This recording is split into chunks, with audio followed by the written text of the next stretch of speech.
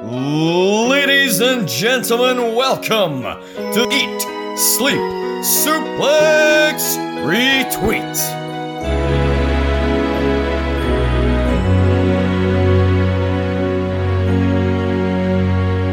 Hello and welcome to this week's feature episode of Eat, Sleep, Suplex, Retweet. My name's Chris Murray. I am in the hosting chair for today.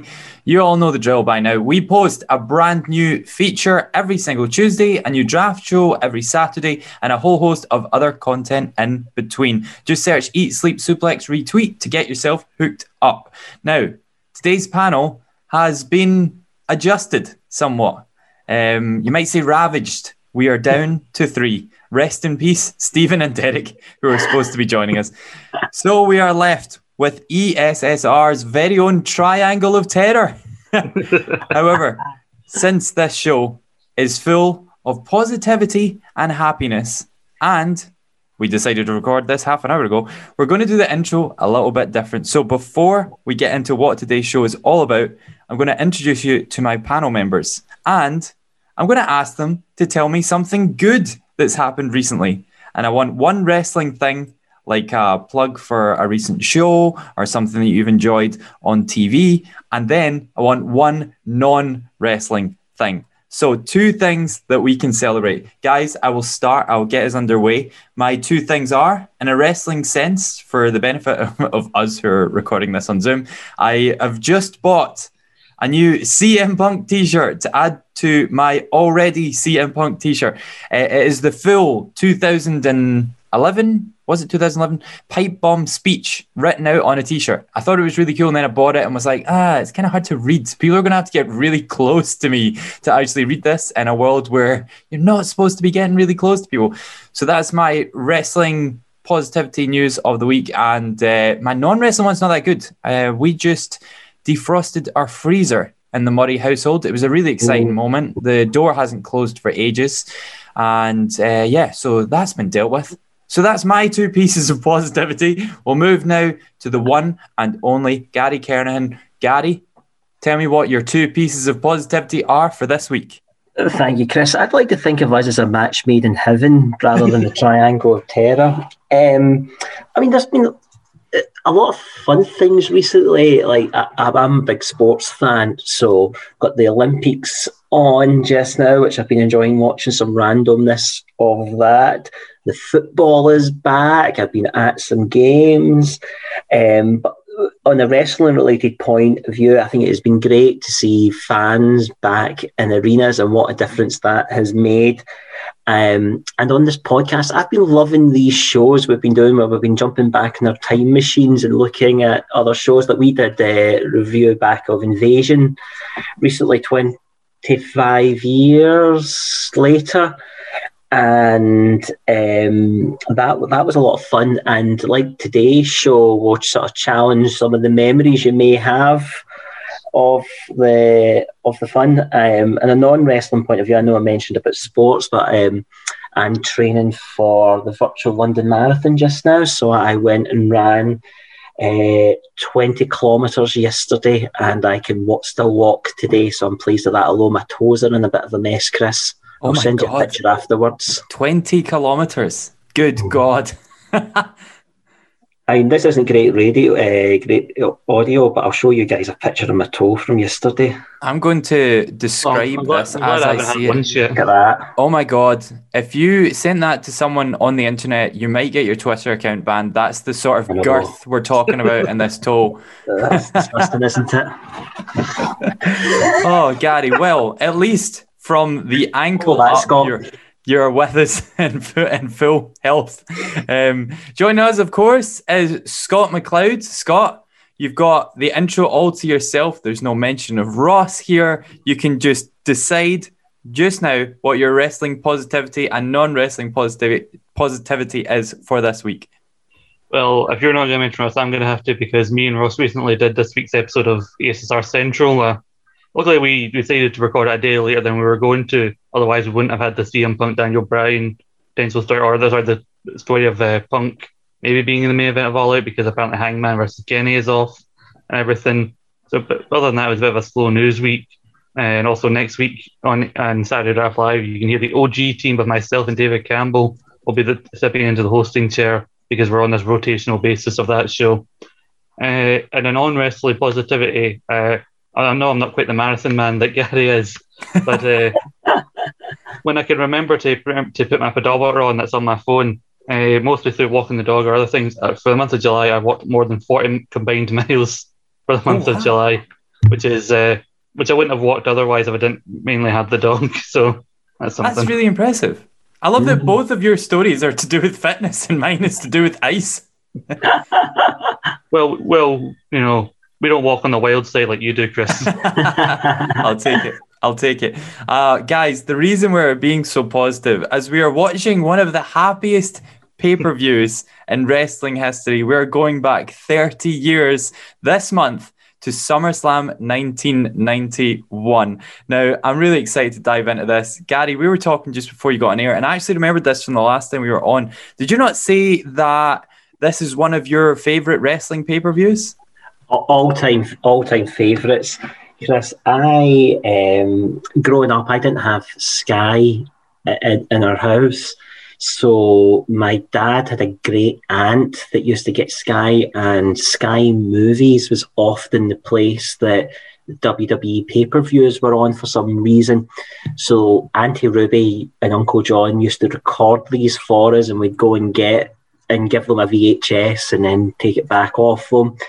And also my brother and I used to go to Global Video, and we would hire VHSs from them, and we'd hook one VHS up in the house to another one so we could copy the VHSs. So we had like this whole stream of pirate WWF VHSs. So I still have this upstairs in the loft. I have got the VHS that either we got from Auntie Ruby or from the Global Video of SummerSlam 1991, and it used to have Batman on it beforehand. So it's the sticker on it's got Batman scored out, and it says the best ever SummerSlam, because I absolutely loved this show. Yes, and it's just one of my favourites, and I've been so looking forward to talking about it.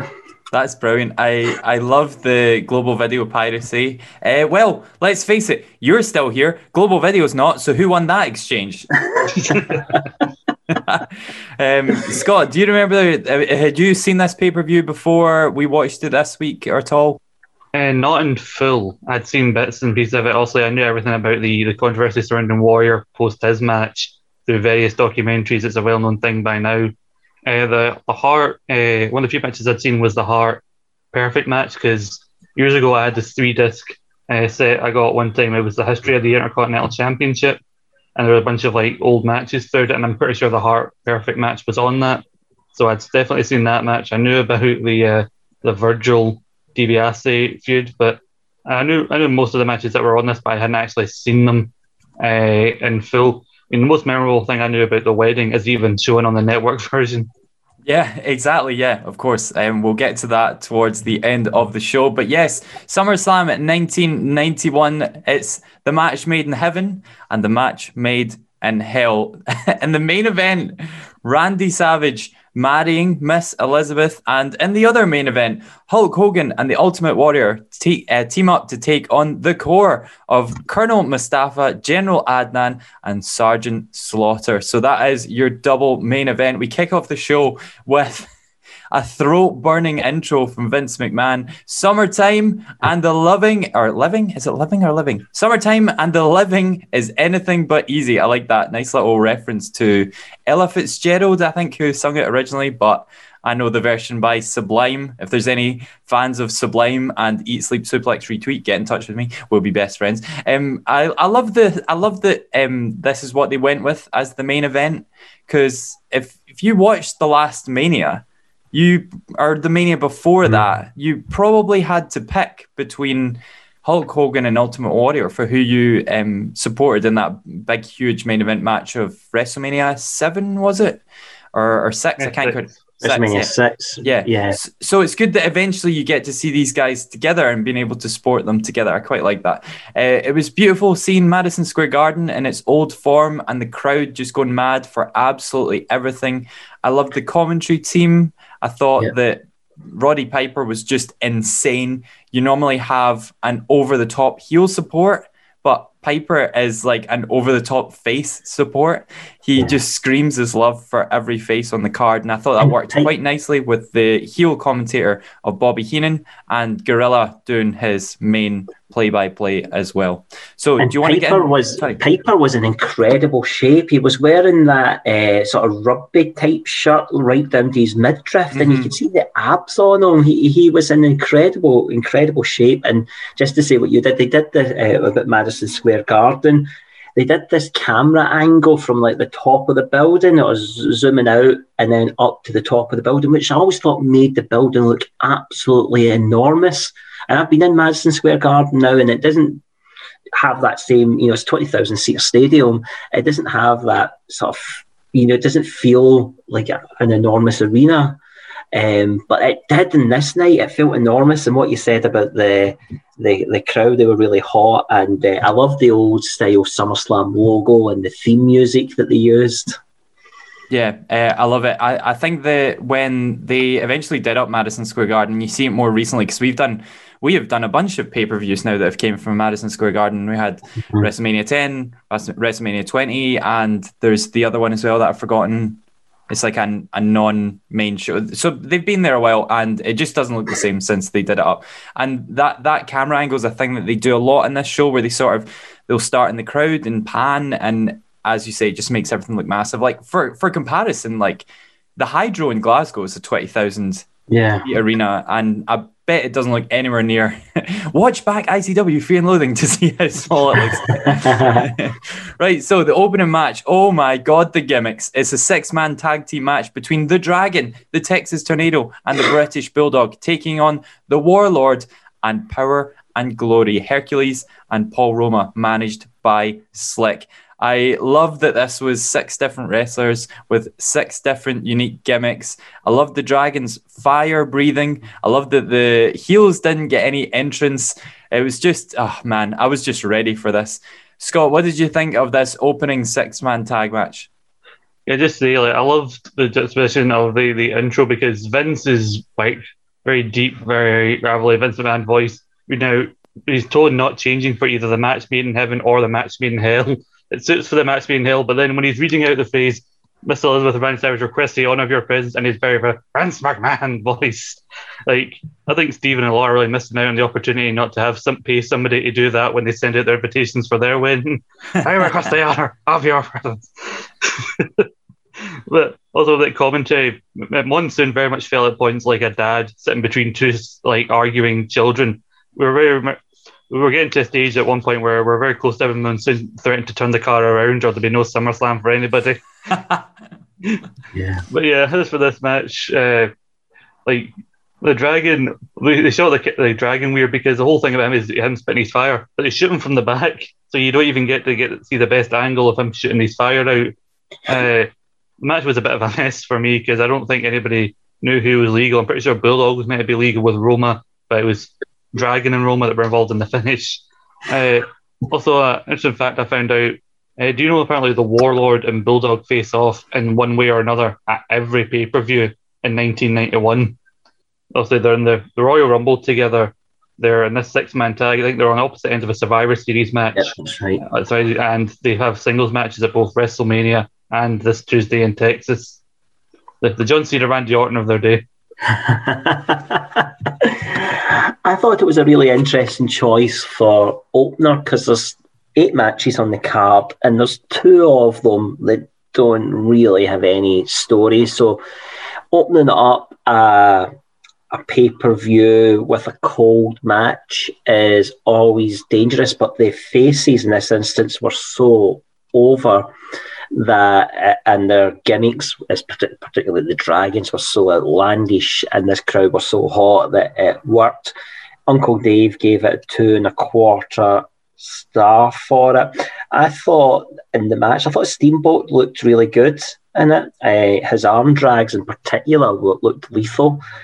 It was interesting with Steamboat, because obviously he had a run in WWF, WrestleMania 3 through to 4 time. It went away, came back in March of this year as the Dragon, And this was his only pay-per-view appearance of that run, and he was out the door come November, so he was not long for this world.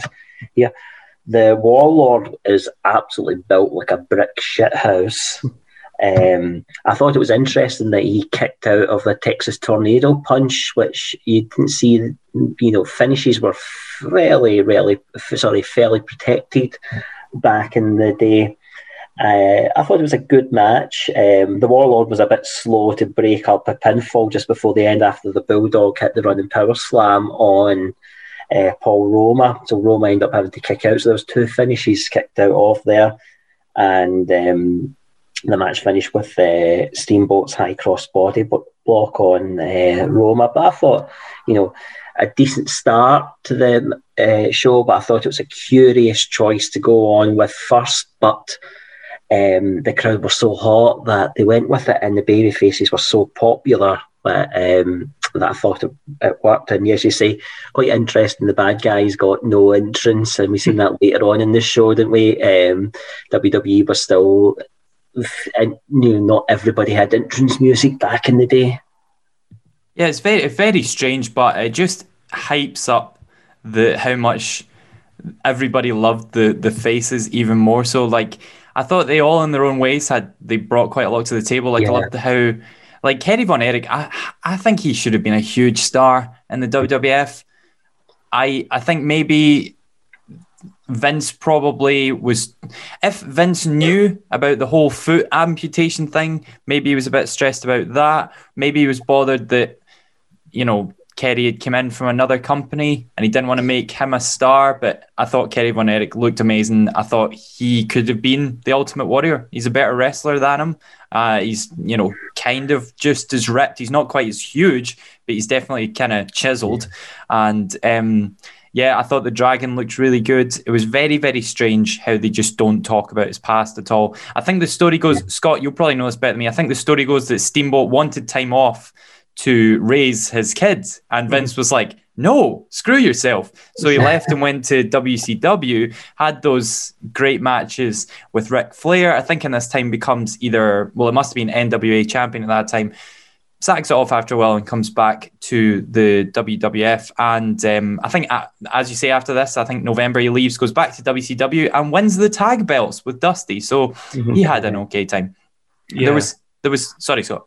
I was going to say, because I think it was actually not long after he won the IC title that he asked for the time off. So I think Vince was a bit annoyed, like, I'm giving you our second most important belt and you're asking for time off. I think even though Steamboat, I think, was very much still in the right here. And so I think this is Vince's way of kind of getting back at him. And had that run in WCW as the world champion, the trilogy of matches with Ric Flair. So it's kind of weird. Like, but I think it was like we're passing the threshold of golden and New Gen era. So, this is when everyone's getting a bit more gimmicky in their characters. And I think Paul Roma, actually, this is his last WWF pay-per-view. I think then he'd go back to WCW and questionably join the Four Horsemen. He's one of the few members that's not looked back on so fondly as part of that group.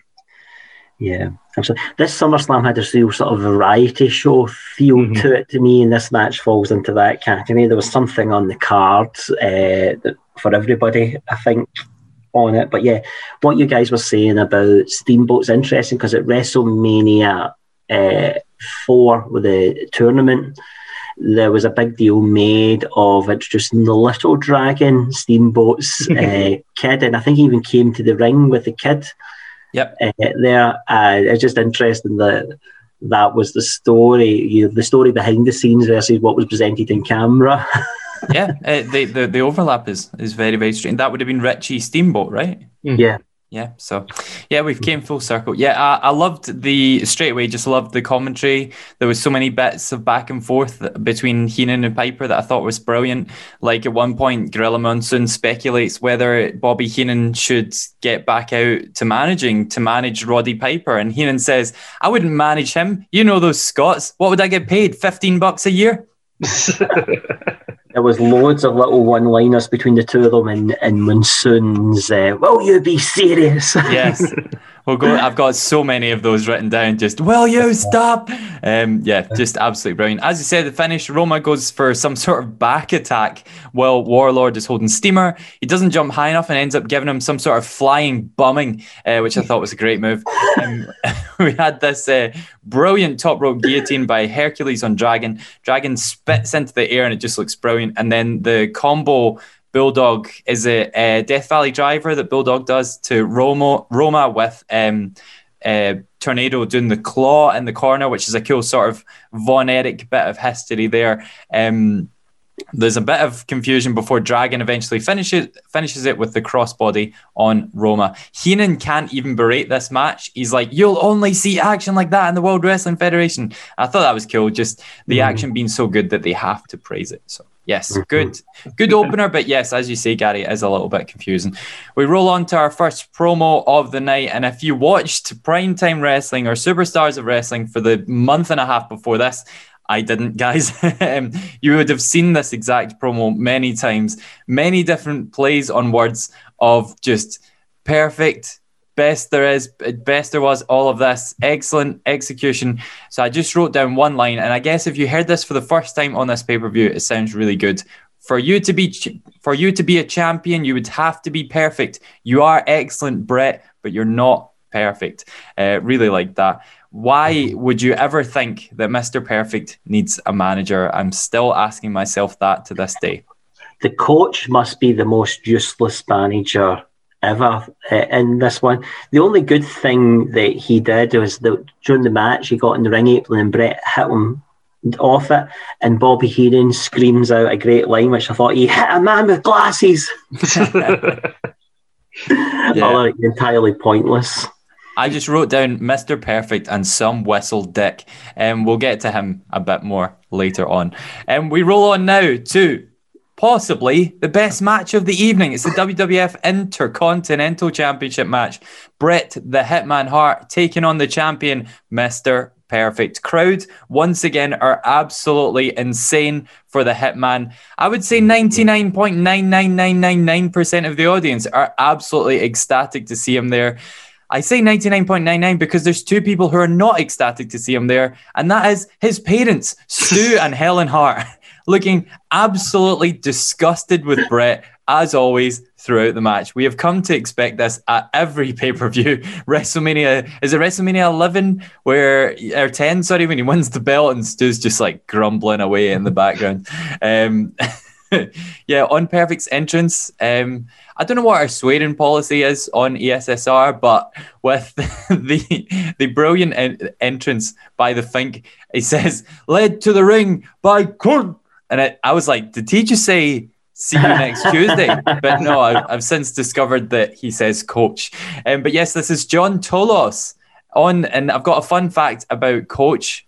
On December 28th, 1963, him and his brother beat Killer Kowalski and Gorilla Monsoon for the WWF United States Tag Team Championships. I thought it was quite funny because Gorilla's now on commentary. What an insight, Chris Murray. Yeah, I had to find out who this guy was. As soon as I discovered him, I was like, I hate you and I must know everything about you. So yes, the Intercontinental Championship match. 2 stars of the WWF at this time. Scott, what did you think about these two going up against each other? I'd say about Perfect, you said about not needing a manager. I think Coach is actually his third manager in the WWF. He had a brief run with the Genius as his manager, which is mainly memorable for the fact that Beefcake tried to cut his hair at Mania 6 without him knowing, and it caused Randy Savage to go off his nut because the Genius was his brother. And then you'll see Ed Heenan, which I think suited them. They're very much the Punk Heyman of their day, and they're both good talkers, and so they complement each other. Nobody's like doing the talking for the other. And then the Coach, I just put about the Coach. He had the whistle gimmick long before Bill Alfonso did in ECW. I enjoyed the match. It's weird that because Perfect, it's better. You have more respect for Perfect knowing how bad his back was going into this. I think he wouldn't wrestle again after this match till Survivor Series 92, and then he'd wrestle for a year and then take some time out again because his back became a big issue going forward. I do think they have a match at King of the Ring 93, which I prefer slightly to this because you can actually tell when Perfect's on offense that he's moving a lot slower. He's a lot more punch kicky than technical as opposed to when Brett's on offense. But, still, Perfect is bumping like a boss whenever Brett's on offense, maybe to the detriment of his injured back. And the longer the match goes, he's got the proper Dolph Ziggler frizz in his hair as Mr. Perfect. I was just going to say, like, I think I agree with you on the 93 King of the Ring match. However, this had, like, the pomp of it, because I feel like this was still pure golden era WWF, and that's why I loved it so much. Once we get into the match, I've already got two examples of gorillas. Will you stop? The first one being the cameras cut to the Hearts in the crowd once again, and Gorilla speculates that they're looking concerned for Brett, and Heenan goes, "You know why they're concerned? They snuck in and the ushers are looking for them. Will you stop?" Loved it. Okay, so I hate to criticize this match, but I have the tiniest little criticism. All the way through the match, rest holds from Brett on Perfect. Now, I don't mind the rest holds. I think they're much worse now than they were back then. But, Gary, tell me this. Why is Brett working the head if his finisher is the sharpshooter? Yeah, I mean, that part doesn't make much sense. All I can assume, Chris, is it's because of Perfect's injury, and it's to give him a breather there. I thought this, for me, Brett was my hero. So this was, I think, I look back on this as Brett's breakout match, and Uncle Dave gave it 4 out of 5 stars for it. I thought it was a good technical match with some hard-hitting aspects to it and some nice story to it. There were some nice moments with like vicious-looking hip tosses and the hair pulling, where Perfect would cheat and Brett would give him a bit back of it, which I quite liked. As well, there was some bits in it with Perfect getting pissed off at the referee, which I quite liked, when the ref was a bit slow to get down for a count after they kind of fell off the top rope, and Perfect was slapping the referee a bit, which I quite liked there. There was a cracking bit on it where Perfect would grab Brett by the hair and throw him across the ring. So Brett later on gets him back, but throws Perfect. Perfect slides all the way across the ring and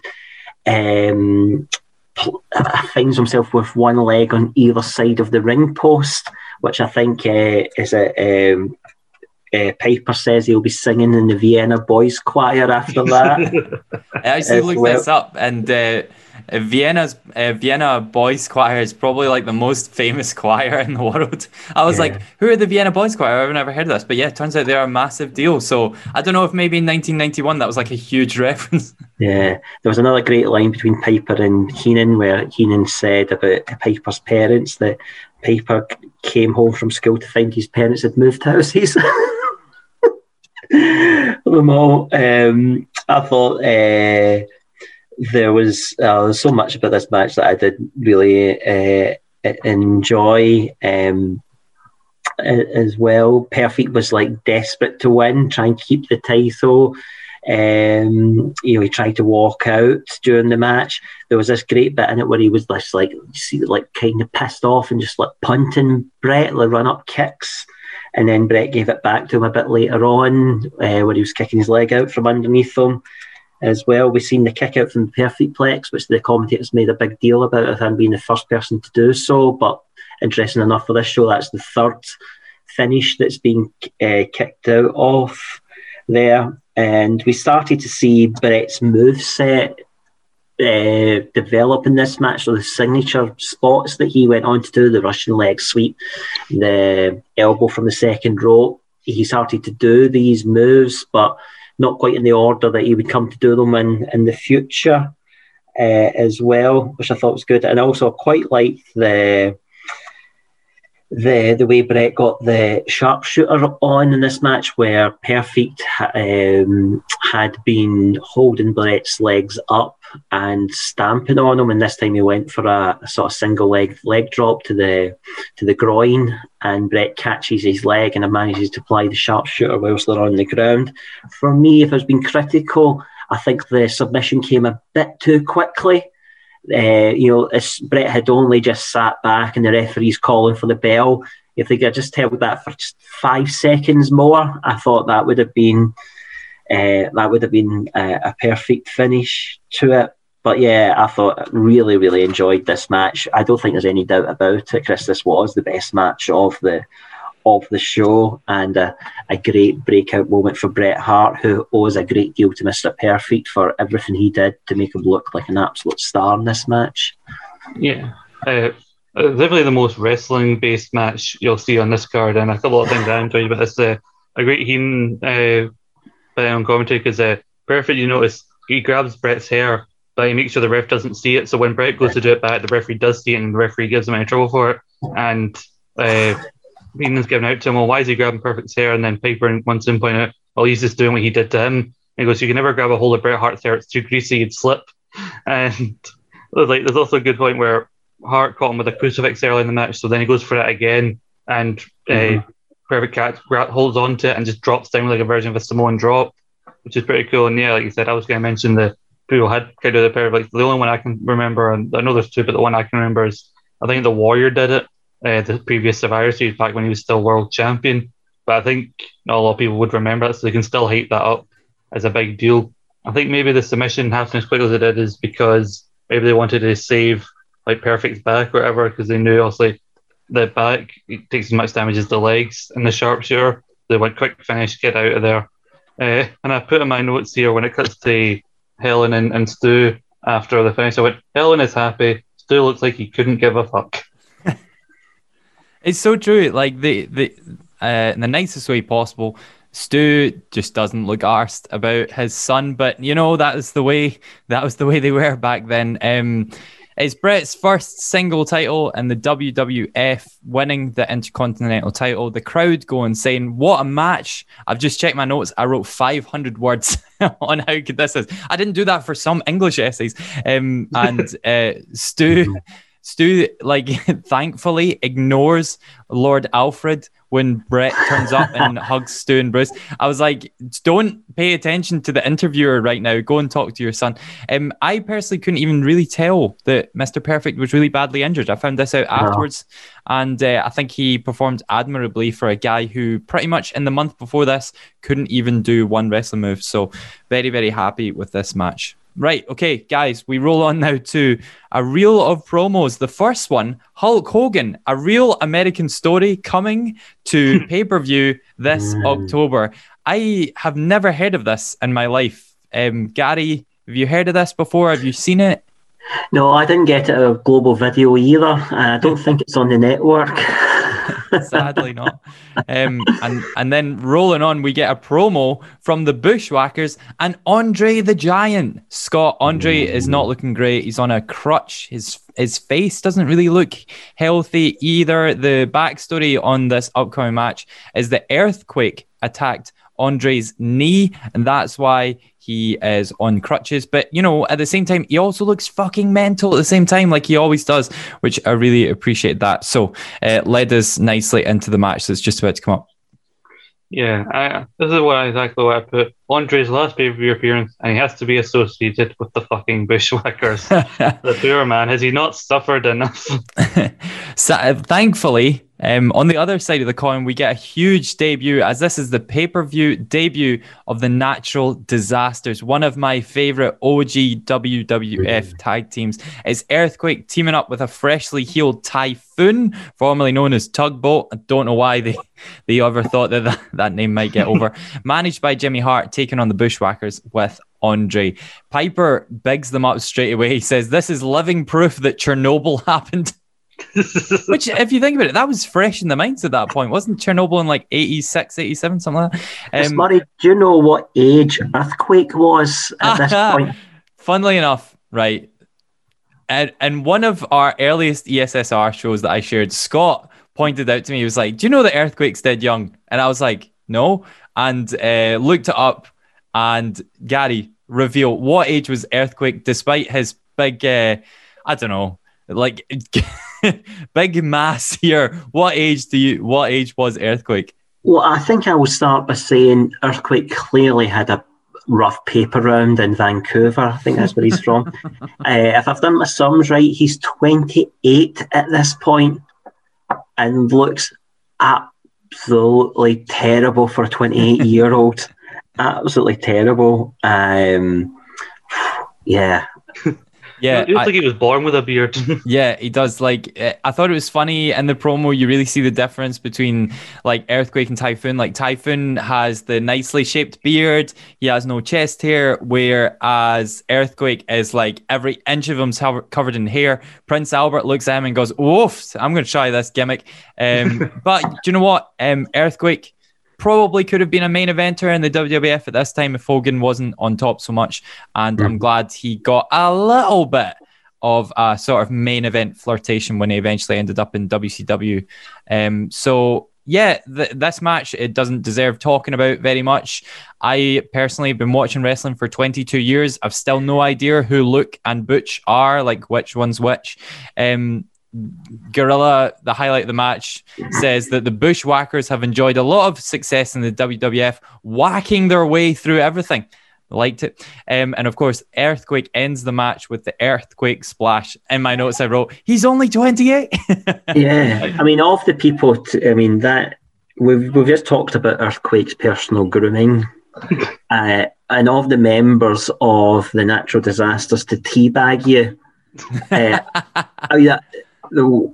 Neither one of them's a winning choice, but at least one of them probably does a bit of manscaping. we know that Earthquake is not one of them as well. The Bushwhackers were brave. I can't think of any reason that I'd want to bite Typhoon's arse. I thought this was a bit of a fun match, 6-minute match.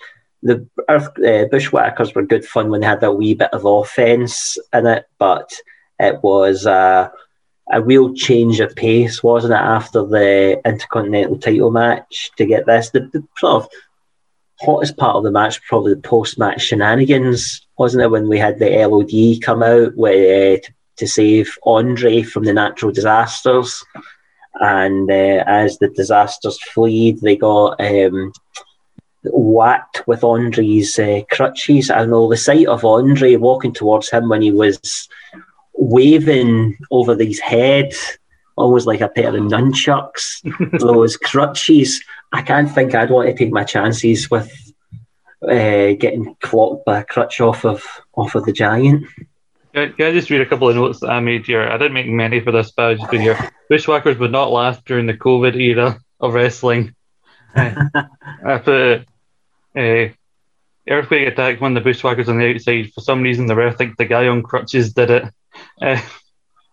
Because the referee just looks at the outside and yells at Andre. Earthquake stomps around the ring before delivering his finisher. A young Randy Orton takes notes. yes. Here, I love the Earthquake stomp. I must admit, but you know, is that you saying you would rather be teabagged or Earthquake then, Chris? That's a really good point. What would you rather take, Earthquake's splash or a good licking from the Bushwhackers? That is not a fun decision to have to make. Also, the famously from New Zealand tag team, Gorilla and Sinclair, have Americana running through them. Yeah, there's a lot of this. It happens later on as well, but do you know what? The less said about that, the better. Right, we're going to run on to our reel of promos before hitting our next match. During the Natural Disasters versus the Bushwhackers, Bobby Heenan leaves the broadcast booth because he hears that Hogan has arrived and he's going to tell him to put up or shut up. We cut to Hogan's dressing room and holy shit, he has the NWA big gold belt in his hand. We've spoken about this on a previous show, Most Impactful Debuts, I think it was. So I've spoken at length about how cool I think this whole WCW belt being on WWF TV thing is. Go and listen to that show. But I've never seen this skit before. I think that it's so cool to see this happening. It's absolutely wild. Bobby Heenan tries to get Hulk to talk about Ric Flair. He slams the door in his face. He says, "You wouldn't do that if Ric Flair was here." Flair hasn't even officially signed at this point. He wouldn't do so until a week or two after this pay-per-view, but it's mad to see them talking about the belt with the belt on TV. Next promo, Randy Savage on the Superstar Hotline. He tells a caller that he won't tell them where their honeymoon is in case he calls back Miss Elizabeth and tells her. That's brilliant logic by Randy Savage. Great news. Don't do that. And then our final promo before our next match is the $1 Million Man. He's been demeaning Virgil, which is what set up a match between them for the $1 Million Championship. Again, I thought $1 Million Man doesn't need a manager, so why is he with Sherry? And then my logic was, well, he's got enough money, so he might as well pay some people to help him out. So that was our run of 3 promos. Scott, what do you think about Ted, the Superstar Hotline, Bobby Heenan? Lots going on. Yeah, it was just as well that they had a big printout with in tiny red letters, Hulk, outside the door. Otherwise, we wouldn't have been able to tell whose dressing room that really was. And it is weird. This is maybe the NWA like big gold belt, and it is technically a kind of a comedy segment. Monsoon claims that asks Heenan if his hands are going green for touching that other title at one point, showing like the loyalties. And it's weird, like the promos that Heenan would cut basically demeaning the WWF title by comparison. He said in the lead up to this, comparing Hulk Hogan to the man who holds this is like comparing ice cream to horse manure. Also, a wee line from Randy Savage I caught was he said to whoever he was talking to, goes, it's a bit too direct. We haven't known each other that long. So I don't know what the hell that guy was talking to Randy Savage about. And plus, I like to think this is just Randy Savage's everyday voice. Like you phone him up to say you're meeting him for a night out, and he talks exactly as he did in this segment. I actually wondered this later on when we get to the vows. I was like, does he just talk like that all the time? But I think the general word is he does just have that gravelly voice. Yeah, when you see the wedding later on, I'm thinking it's like, I doubt that their actual wedding was any different to this. Like, I imagine Randy probably came out to his own entrance theme as well. Yeah. He definitely wore that suit. I loved the other commentators' reaction to Heenan getting the door slammed in his face.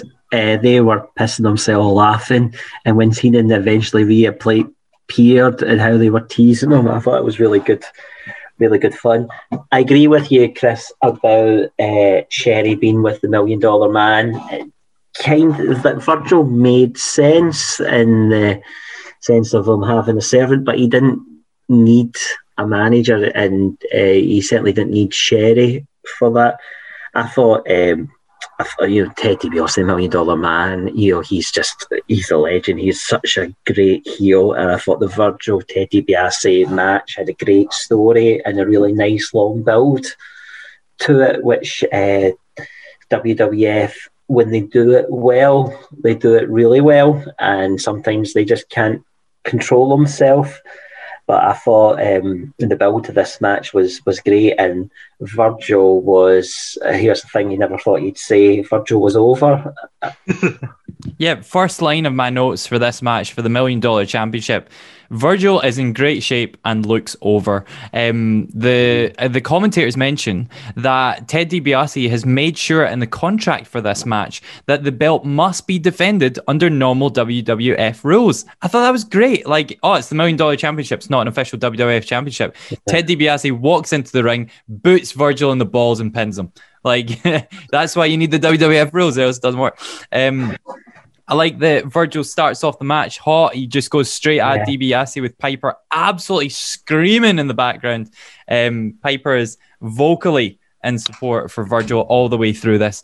A lot back and forth in this match. Scott, did you rate this at all? I thought, I put my notes. Virgil looks out to 20,000 fans screaming his name and dreams of one day overcharging them to get a photo with him. Because also, like Piper, talking about being supportive, there were points in this match I thought Piper was going to lose his voice. You can be right up in the cheap seats of Madison Square Garden, you probably could still hear Roddy Piper. So if there's anybody who was up that section of Madison Square Garden, let us know. Could you hear Roddy Piper from there? Well, I did like that. Also, Virgil before this had only had a handful of matches, so in kayfabe he's not a good wrestler. So when he misses that slingshot to the outside, he sells it as if he's dead. Yeah. And then he locks in that $1 million dream, and he can barely get it in. And I think the reason that they had Sherry in is because she tries to get DiBiase the DQ loss, but you'd keep the belt, but the referee reverses it. So I think maybe that's why DiBiase wanted her there, so he could try and escape with the belt. But obviously, it backfires in the favor of Virgil. Yeah. The match ends with the match initially ends because Sherry clocks Virgil in the back for a DQ. Fink explains Hebner's decision for about 20 minutes, even though Hebner said about 2 words to them. The match will restart. And even though Earl Hebner is well within his discretion to disqualify Ted DiBiase, I was like, you didn't need to say that, but thank you anyway. We get a 10 count in the corner punch from Virgil. I was a little bit disappointed because Texas Tornado did the move in the corner less than an hour before. Piper screaming at Virgil, get up now, Virgil. The ref gets knocked down, stops $1 Million Man getting a pin counted after a pill driver. Thought that was very interesting. And the finish of the match, Virgil reverses Ted DiBiase into an exposed corner, crawls for the pin. 1, 2, 3. Piper loses his mind. He sounds like he melts on commentary because he's just like, and then final little note on the match is shout out to Roddy Piper for not getting in the ring and taking this moment away from Virgil. I really appreciated that they actually gave Virgil the chance to have the limelight on him. I'm surprised Hogan didn't run out and start making Virgil do the poses and all that. But yeah, Gary, another face goes over. We've got another title change. What do you make about Virgil? I thought when you strip this match down, it was quite a basic match. You had the hot start, the heel takes over, the false finish, and then DiBiase almost taking him to school, getting over confident and cocky. He delivered quite basic moves, suplexes. Pile drivers were used fairly commonly back then, not so now, but looked really devastating, but so complacent. He was the referee was getting up. He kicked him back down because he wanted to inflict some more punishment. He was enjoying it, which then led to him getting his comeuppance. I thought it was it was a basic match, well delivered and well executed. And Virgil, this was probably his career highlight. I don't think he ever reached this sort of height ever again. The post-match pop was incredible there. But yeah, I thought it was a good match as well, and certainly SummerSlam is shaping up to this point. You've delivered the fans what they wanted with all the faces winning so far, with the exception of the natural disasters. Yep. At this point. Mm-hmm. Yeah. I was looking at I didn't officially time it, but the time from hitting the DiBiase into the buckle and then him getting the pin, I'm pretty sure he took longer than Triple H did at WrestleMania 19 to pin Booker T. Everybody was happy when Virgil won, and yeah, I agree with you, Chris, that Piper didn't get in the ring, but Virgil clearly didn't know how to express his excitement over winning, because he gets up and the first thing he does is take a bump. He just does a random front flip in the middle of the ring. Yeah, that's right. Express excitement. It reminds me of when my dog doesn't know how to express excitement when somebody comes home, so he just grabs an old slipper and shakes it about. Virgil, the old slipper. Or where is Virgil the dog or Virgil the old slipper? Right, let's not even go there. Right. No, man. We roll on to our next match. We're full of gimmicks tonight. I absolutely love it because the next match is a jailhouse match. The loser of the match will be dragged off to a New York police cell to spend the night. It's the Big Boss Man versus the Mountie with Jimmy Hart. I thought about this. This match is kind of inevitable with two law enforcement officers in the WWF. The background here is that Boss Man was attacked by the Mountie with a taser. The taser made some excellent noises as he was attacking Boss Man. The Mountie is instructing the cops to take Boss Man away as soon as the match finishes. And I sort of looked, I was like, they don't look like wrestlers dressed up. These guys just look like New York cops, which I thought was a really good addition. Big Boss Man's music is excellent, although we don't get to hear it because he absolutely cheeses it to the ring to start fighting. I thought the Big Boss Man moves so quickly for a big guy, and I loved that both wrestlers wrestled in full gear. Like Mountie is in the full Mountie red outfit. Boss Man's got his sort of sash and walkie-talkie. Great gimmicks. Gary, what do you make of this? Yeah, I love the pre and post match videos of this with the Mountie. I hated the Mountie. I absolutely hated him. And I absolutely loved the Big Boss Man. I loved the videos beforehand when he was telling the cops he wants them to drag him through the halls and he wants them to shackle his ankles. This was one of these matches. I loved the match because I remember being really invested in it and wanting the Boss Man to win. But 30 years later on, you look back in it, the match didn't match my memories of it. I thought the match was a bit cumbersome and the crowd was a bit flat for it. Big Boss Man is so agile for a man of his size there. And also I noticed the Mountie in this match kicked out of the Boss Man Slam, so there's another finish that somebody was kicking out of, but he got put away with the sort of what was now referred to as the Alabama Slam, which did look pretty devastating. During the match, I think it's Piper says that the Mountie is the greatest. No, Jimmy Hart, sorry, is the great. No, it's Gorilla Monsoon says of Jimmy Hart that he is the greatest walking advertisement for birth control. Yeah. For me, the best bit about this match is what happened afterwards, Chris. So I won't talk about that just now. Let's go. Let's actually just because it's spread out across the whole pay-per-view. So I just condensed it into one block because otherwise we're going to be at it for hours because it's all hilarious. So of course, the Mountie losing the match to the Big Boss Man results in him being dragged off to jail. And there's so many highlights of this. I can just assume that they were like, you know, the writers of this skit were just like, Mountie, be pissed off, do what you like. And just some of the stuff, right, as he's getting dragged off by the New York cops, he says, look, we speak the same language, let me show you, and starts to read the Miranda rights as if the cops are going to be like, oh yeah, he's a policeman, he's fine. All the way through this, the police are just howling. I was just watching their faces laughing.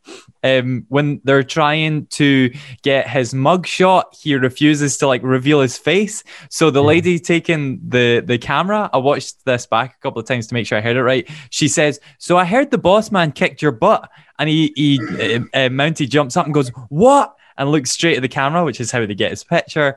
He tries to flip off the guy. Oh, this is the best. This is the best bit, Chris. You want a finger? There's the finger. He tries to flip off the guy who's taking his prints, so that he used his middle finger to take the prints.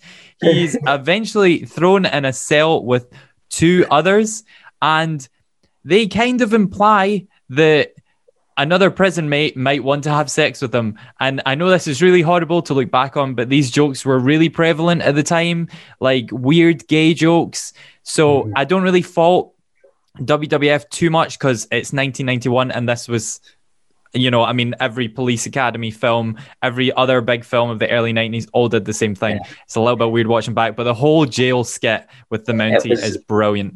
The last bit was very Blue Oyster Bar, wasn't it? Yes, exactly. That's what I was thinking of, the Blue Oyster Bar from Police Academy. There was another good bit in it, Chris, where he's getting dragged through the sort of corridors of the police station, and he then says, right, I'll walk, and the minute they let him go, he then tries to run away, even though he's handcuffed and shackled. Yeah, it's brilliant. Honestly, the Mountie, I feel like, achieved very little in the WWF. Wasn't he Intercontinental Champion for a day or something like that? Yeah. But in his time in the WWF, he left us with so many great moments. The moment in the cell at the very end, I think really goes back to a moment that Piper said during the match. He said, "For the man, he always says he gets his man." He goes, "Well, if he spends the night in the cell, he'll certainly get his man." And this match really went down in my estimation when I realised this wasn't the point where the Mountie had his excellent "I'm the Mountie" theme song. Even though and I was also disappointed that you said we didn't get to hear the absolute anthem that is the Boss Man's Hard Times theme song. Yes. But yeah, he batters the Mountie for the majority of this match, and maybe I'm trying to think maybe were they trying to transition from the Boss Man Slam to the Alabama Slam as his finisher, because it hits the Boss Man Slam, kicks out, and there's very little time in between the kick out and then him just hitting the Alabama Slam. Mm-hmm. So they were just trying to get that over using the finisher. Somebody clearly saved that sound effect that they used for the kettle prod and saved it away until TNA needed it for the electrified steel cage. Electrified steel cage. I mean, something we skipped over was the build up to this match, and WWF did a few of these things with, and it showed you the clip back of the Boss Man being handcuffed to the rope, the Nasty Boys, Jimmy Hart and the Mountie are in the ring, and he's got the cattle prod and shocking them with it. I remember watching that and being shocked by it. I felt like, oh my god, I can't believe they're doing this. And then we'll probably talk about it later on. There was another even more shocking moment, but WWF did so, because you wouldn't see these guys every week, and they'd be building feuds over a period of months, so there was very much less is more. So when something big like that happened, it was like proper, oh my god moments when you would get something like that in Superstars, because there's quite a lot of time on Superstars of Wrestling, which was like the A show then, not a lot would happen. It's not like an episode of Raw or SmackDown now where there's like something of note that furthers a storyline along the way. So that was the build to this match was quite, had that cattle prod moment. The Big Boss Man was quite shocking.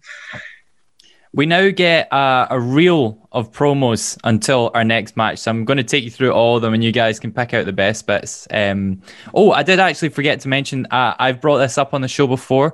I think this is my fun little tidbit, is that when, of course, the Boss Man is dragging Mountie out of the arena, they pass the sort of Four Corners spot, which is just inside the old entranceway of Madison Square Garden. I always think that spot is quite cool because like that spot is where Hogan ran in Mania 1 with Mr. T. That spot is where Savage hangs Crush at Mania 10. It's just this little tiny bit where lots of different wrestling moments have happened. I don't even know if that corridor exists anymore. Last time I saw Madison Square Garden, I think it's now a fire exit or something like that. But yeah, it's just a cool little thing to spot. First promo, $1 Million Man is back with Sensational Sherry. He is incensed at what happened tonight. He said, never in the history of wrestling has there ever been a bigger rip-off than what happened here tonight. And I was like, DiBiase, didn't you watch Hell in a Cell 2019? Bret Hart comes out for his promo. He says this has got to be the greatest day for the Hitman. There's no such thing as perfect. I thought I quite like that. It's quite inspirational for the young kids. Yeah. And he says, Mr. Perfect, you're just not good enough. We get a promo from the Boss Man with the best joke of the night. What kind of bird can't fly? A jailbird. He says, I am the law and order in the World Wrestling Federation. And I thought, there's quite a lot of employees in the WWF. Could we not have had 2 law enforcement officers?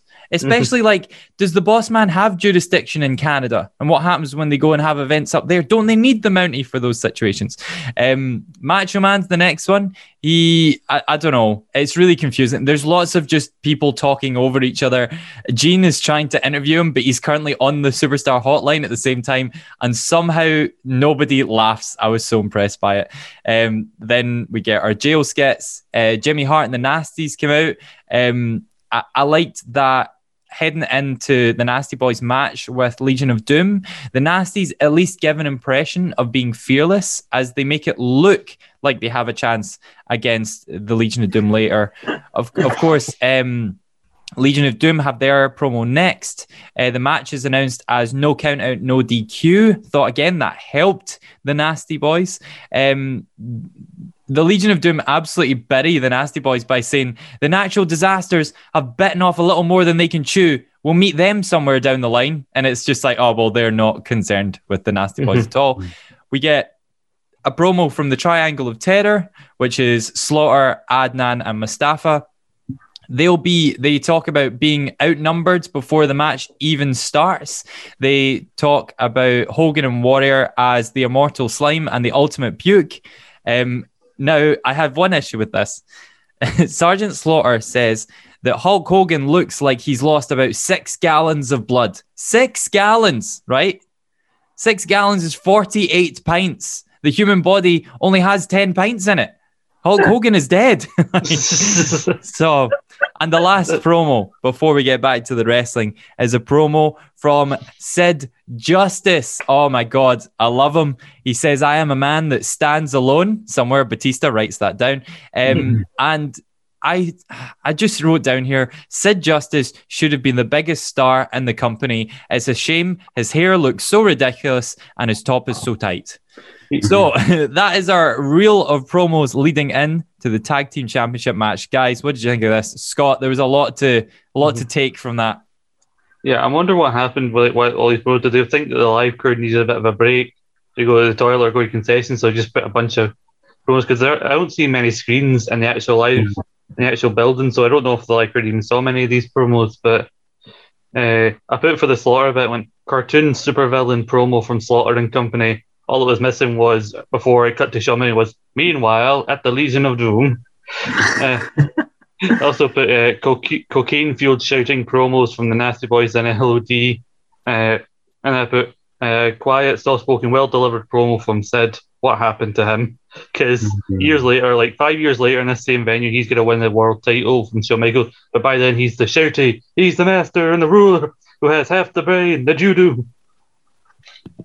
What a moment. I love that.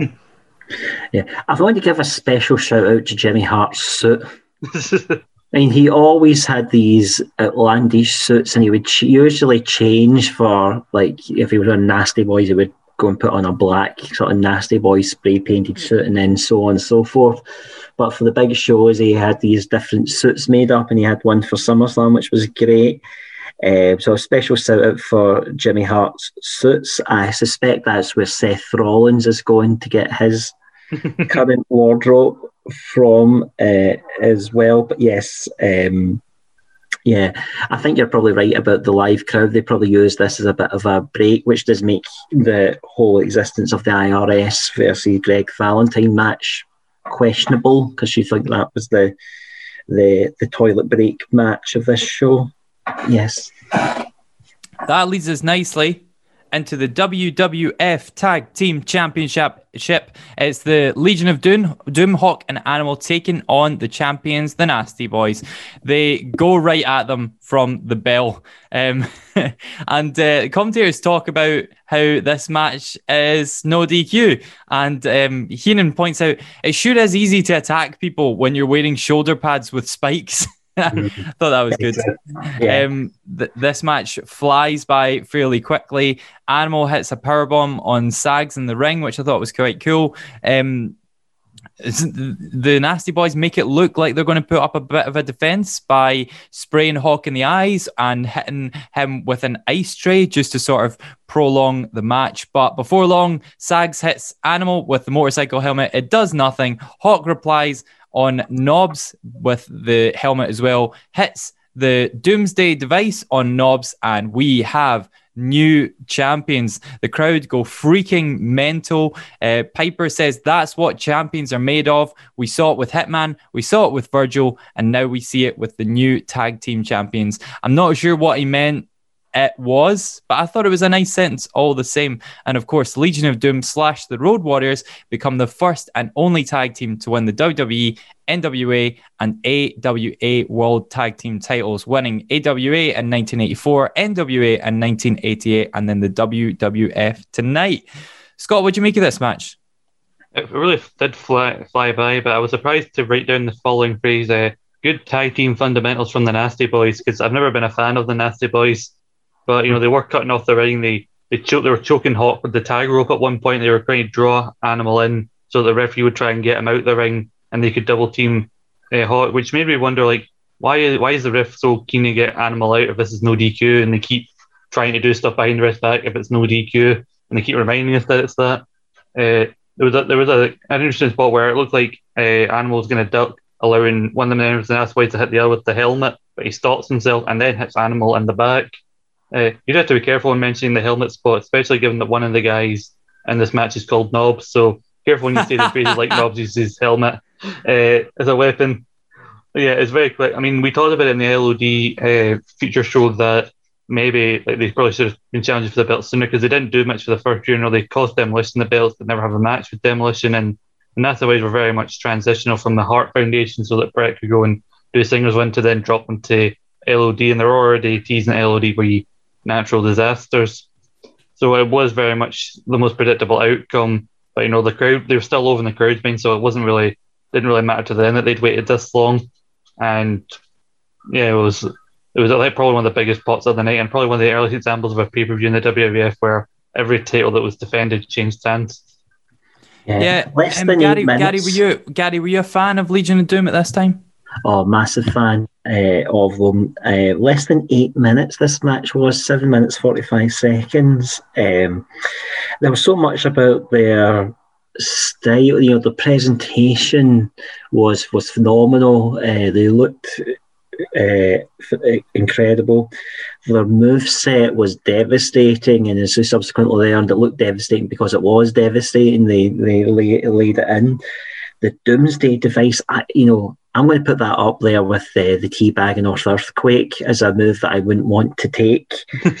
And the one bit that I wanted just to call out of this match is at the end, they hit the Doomsday Device on Sags, and Knobs tries to slide into the ring to break up the pinfall, and he gets an absolutely wicked looking putt kick from Hawk.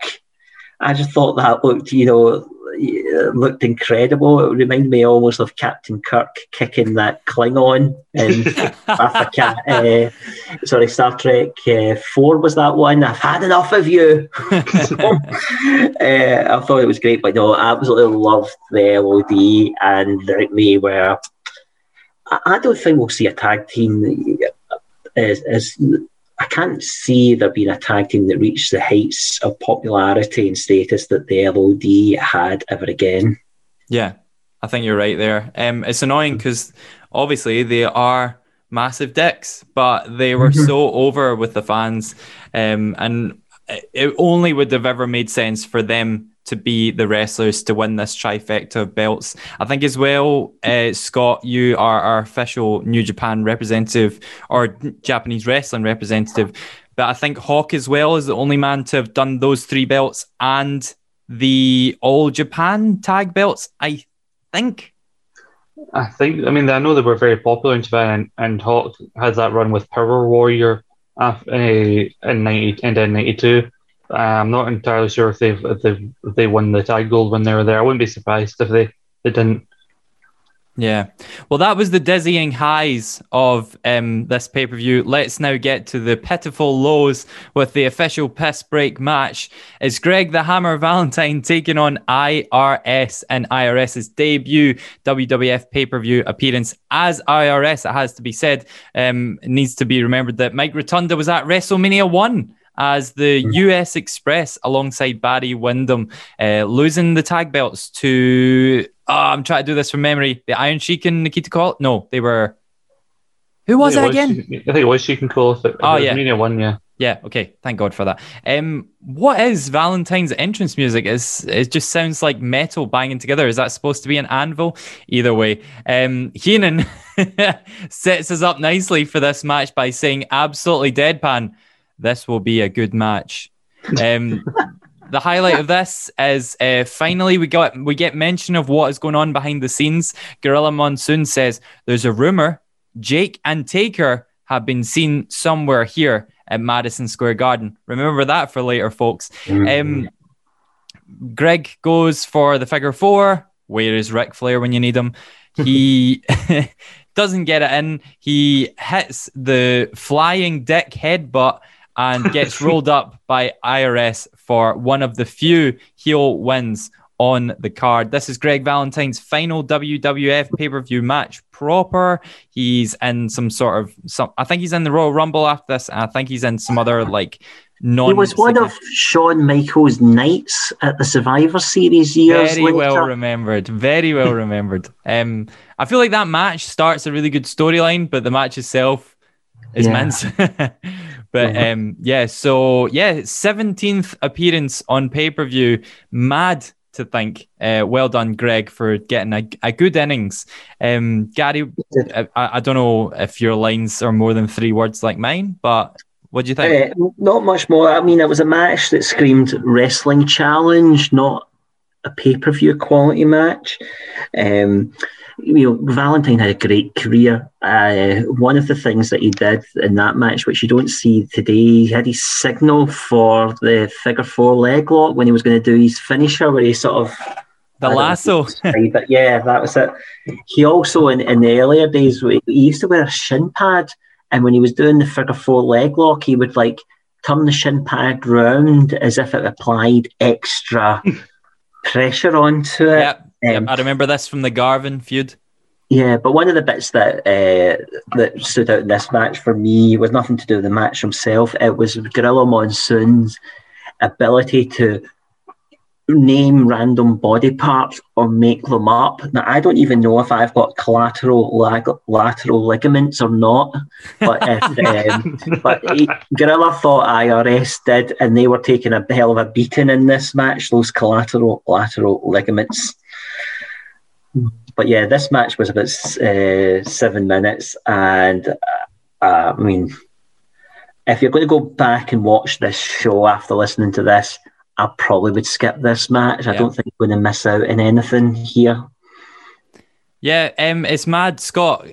Greg Valentine has wrestled with the WWF since before WrestleMania 1. He was around for Vince Sr. I think it's mad that... I don't know. I don't remember a single thing he did. I remember the Ronnie Garvin feud from whenever that was, but I don't remember anything about him other than this. Yeah, I think he went to Mania 1 as the Intercontinental Champion as well. And then the second Mania, he was the Intercontinental, he was Tag Team Champion with Beefcake when they were the Dream Team. But other than, I think that was the height of his career. Oh, come on, Scott. The height, Rhythm Blues? Oh, for fuck's sake. Where he would dyed his hair black and didn't even try and pretend to play the guitar. I forgot about that as well. I forgot about that as well. So what you're telling me is all Greg Valentine needs to do to win the Triple Crown is to win the WWF Championship. He's only got one piece left. So yes. Rest in peace, Greg Valentine. He's not dead. It's just his WWF pay-per-view career is over at this point. You could have taken this match off of the card completely, and the card wouldn't suffered one iota. I mean, we talked about rough paper rounds earlier. Greg Valentine was born for it and grew into it. Right. So that leads us nicely to. Sorry.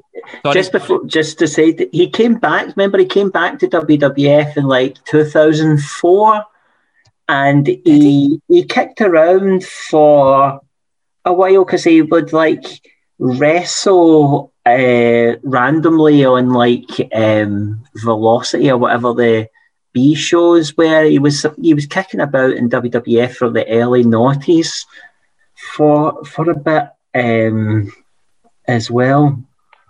That is wild. I did not know this. I need to check up afterwards, yeah. But he came back, and because they did the same with Hacksaw Jim Duggan. I don't know if you remember that as well. That Hacksaw was like just to have somebody a bit more experienced to work with some of the raw talents on dark matches and these random syndicated television shows. Good on him. It always makes me, and I mean this seriously, actually, it always makes me happy when you watch back these old events and there's wrestlers on them that didn't die young. Like Greg Valentine is a healthy 69 years old and still does conventions and public talks. And yeah, good on him for not banging hundreds of drugs in the 90s and 80s like everybody else did. So yeah. Right, that leads us. Sorry, it's hard for him to die young when he's never looked young in the first place. Yeah, that's true as well. Yeah, that leads us. That leads us nicely into our wrestling main event of the show. Is the match made in hell? Sergeant Slaughter, the Iron Sheik, Colonel Mustafa taking on Hulk Hogan and the Ultimate Warrior. We get a promo from Warrior and Hogan just before the match. Hogan bigs this up, even though it's an absolutely nonsense match. He says, "I've got the same feeling as the night I won the WWF Championship." Obviously, when he took on Sheik the last time. He says, if we don't win, wrestling history might change again. I was like, what does that mean? What? But yeah, he says, we will walk side by side with all the warriors on our backs. And Warrior kind of gives Hogan a bit of a hug at the end of the promo, which I thought was nice as well. The first man out here is our referee, Sid Justice. Heenan correctly points out something which I thought was quite interesting.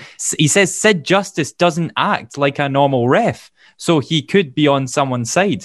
I thought that was quite smart because Sid Justice comes out and poses, even though he's a ref. But whatever. It was a great decision by the WWF to give Hogan and Warrior separate entrances.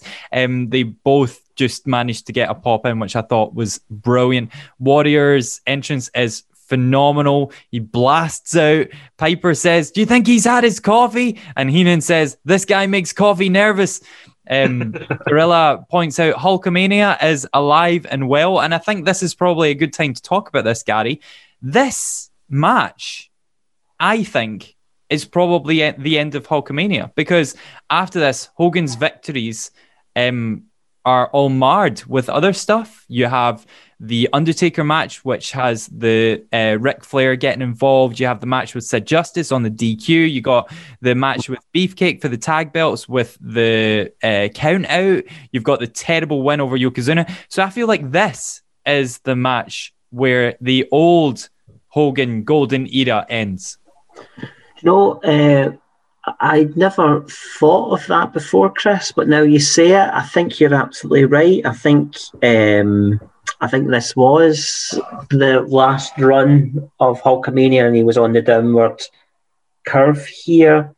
The WrestleMania 7 match with Slaughter, that wasn't great, was it? And there's lots of theories and conspiracy theories over the show that it was moved from the bigger venue to the smaller venue, either because of security fears or because of poor ticket sales. I suspect it was probably the latter of the two. But Warrior, this match, as well as having that moment attached to it, it has this is the last we see of the Ultimate Warrior for a period of time, because he is allegedly or reportedly held up Vince McMahon for, I think it was just over $500,000 before the match, and had refused to go out unless he got paid. And Vince was quoted as saying that he couldn't wait to fire him after the match was finished, which he did do, and he disappeared until WrestleMania 8 when he came back. Hogan in his prime, which this era he was coming to the end of that amazing run. I think it's, Hogan gets a lot of flack for his in-ring ability, and he's not the greatest technical wrestler in the world, but he was an absolute master at working the crowd. And that was shown, I think, in this evening, pre and post match as well. He was so good at that. I thought Sid Justice looked incredible, and I quite also liked the story about whose side is he on, Chris, as well. This was Slaughter's last appearance as the Iraqi sympathiser, and I thought I liked the Triangle of Terror, but it was clear looking back on it that Adnan and Colonel Mustafa, the repackaged Iron Sheik, were too old by this point. They were really quite limited of what they could do. So when you put that together with Slaughter, Warrior, and Hogan, who also had fairly limited move sets, it wasn't the greatest in-ring spectacle, but the crowd were so hot for Hogan and Warrior. And it all, but yeah, really great point, Chris, about the decline of Hulkamania. I hadn't really thought about it, but now you've said it, I can't make a counter case to say, because everything that follows on this was kind of like a bit like meh. Scott, I was thinking about how big this main event was, and I dove way too much into thinking about it. So let's for a minute take out Survivor Series matches, because they will always have, give or take 10 men in them. This is the biggest main event in WWF pay-per-view history to this point, and will be the most wrestlers in one match, again, excluding Survivor Series, until July 21st, 1996, in Your House International Instant, when Shawn Michaels, Psycho Sid, and Ahmed Johnson would take on Camp Cornette, Vader, the British Bulldog, and Owen Hart in a 6-man tag team match. So they really didn't like having any more than 4 people in one match. Yeah, I think it was very rare for them to do multi-man matches outside of Survivor Series. I think this is why they did Survivor Series in the first place. So it would be the place to have your multi-man matches. But it is interesting to see them exploring other options. But even though it's 3-on-2, and even with the intrigue of Sid, this is almost as predictable as the Nasty Boys LOD match as to who's going to come out on top. I'm wondering if Hogan mentions the exact date he won the title in the beginning of Hulkamania as another little sly thing to keep that in your mind for when that thing about Hulk Hogan comes out on pay-per-view 2 months later, because they advertised that again around at this point and played the exact same advert they played earlier in the night. Yeah. Also, another good line, up next, the match made in hell, and he goes, "Oh, is the wedding up next?" And daggers right at Ian. Who's like, you're like, no, like, don't say that. I mean, SummerSlam main events were. This is the 4th edition of SummerSlam, and main events were more of those sort of attraction type matches. As well, the previous year's SummerSlam was the double main event, Hogan Earthquake, but the main event was the championship match between Warrior and Rick Rude inside the steel cage. The year before that, we had a tag match with Zeus and Savage against Savage. The year before that, we had the Mega Powers versus the Mega Bucks as well, back in 88, was that? Yeah, I've never really thought about that. They do normally have a 2-on-2 tag match headline in SummerSlam, and you could also argue that like Adnan and Mustafa sort of make up one wrestler between them. Yeah, when Sergeant Slaughter's the one carrying your team, you know you've got an issue on the wrestling side of your team. I did actually write down that Adnan gets in the ring and he's probably in better nick than Iron Sheik is at this point, although the only move he does is a back rake. He just does it over and over again and then tags himself out. The finish of the match, Sheik slaps on the camel clutch, just like the move that he won the WWF Championship with in, I don't know, 1952 or whenever it was. And Ultimate Warrior has to come in the ring and break it up. That's the first sign of the faces not behaving accordingly. Warrior hot tag and runs into Sid. And when Sid and Warrior are posing off against each other, I was like, oh man, that would have been such a good feud. Warrior is the face with Sid as the heel. They could even have traded the belts if you'd managed to keep either of these guys under contract in 6 months' time. Gorilla says, nice block by the Ultimate One. And I was like, is that a play on the Immortal One? Did you just try and merge their names? Either way. So the finish of the match comes as Warrior gets a chair and chases off General Adnan and Colonel Mustafa, chases them up the back. Hogan, behind the ref's back, uses powder to take out Sergeant Slaughter. What the hell is this? Gorilla calls it victory powder, which I liked. 1, 2, 3. Hogan celebrates in the ring. He has got the win for his team. Where's Warrior at this point? Can he not hear Hulk Hogan's music booming over the Madison Square Garden PA? Couldn't. Yeah, because there's no way that Adnan and Mustafa are that fast. They're running out of the building. And then when Hogan brings out Sid to celebrate with them, could Sid not have been like, Warrior, we're going to go back to the ring. We're gonna do the poses. Do you want to come? Just put the chair down. Just come with it. But no, there's no Warrior as Hogan celebrates with Sid in the ring. Why does everything get so erotic? Hogan rips off Sid's shirt. They basically start caressing each other. He does this sort of like little I'm going to look over your shoulder thing for the audience. And Gorilla speculates if this is the real match made in heaven. I don't know why. I mean, I've got no problem with it. But it just, there's so much baby oil and it's just all very erotic. Your definition of erotic and mine's are quite different, Chris Murray. Oh, man. So, yes, the match made in hell. What do you make of it, Scott? There wasn't much to talk about.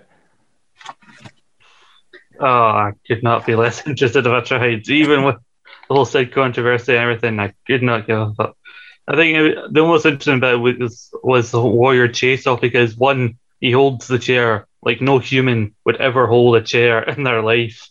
And then knowing that right as soon as he gets back there, he's got Vince waiting for him with that letter, which you can apparently find out there, with the ending with the ominous line of, this was a mistake on your part. Basically like, do not fuck with Vince McMahon.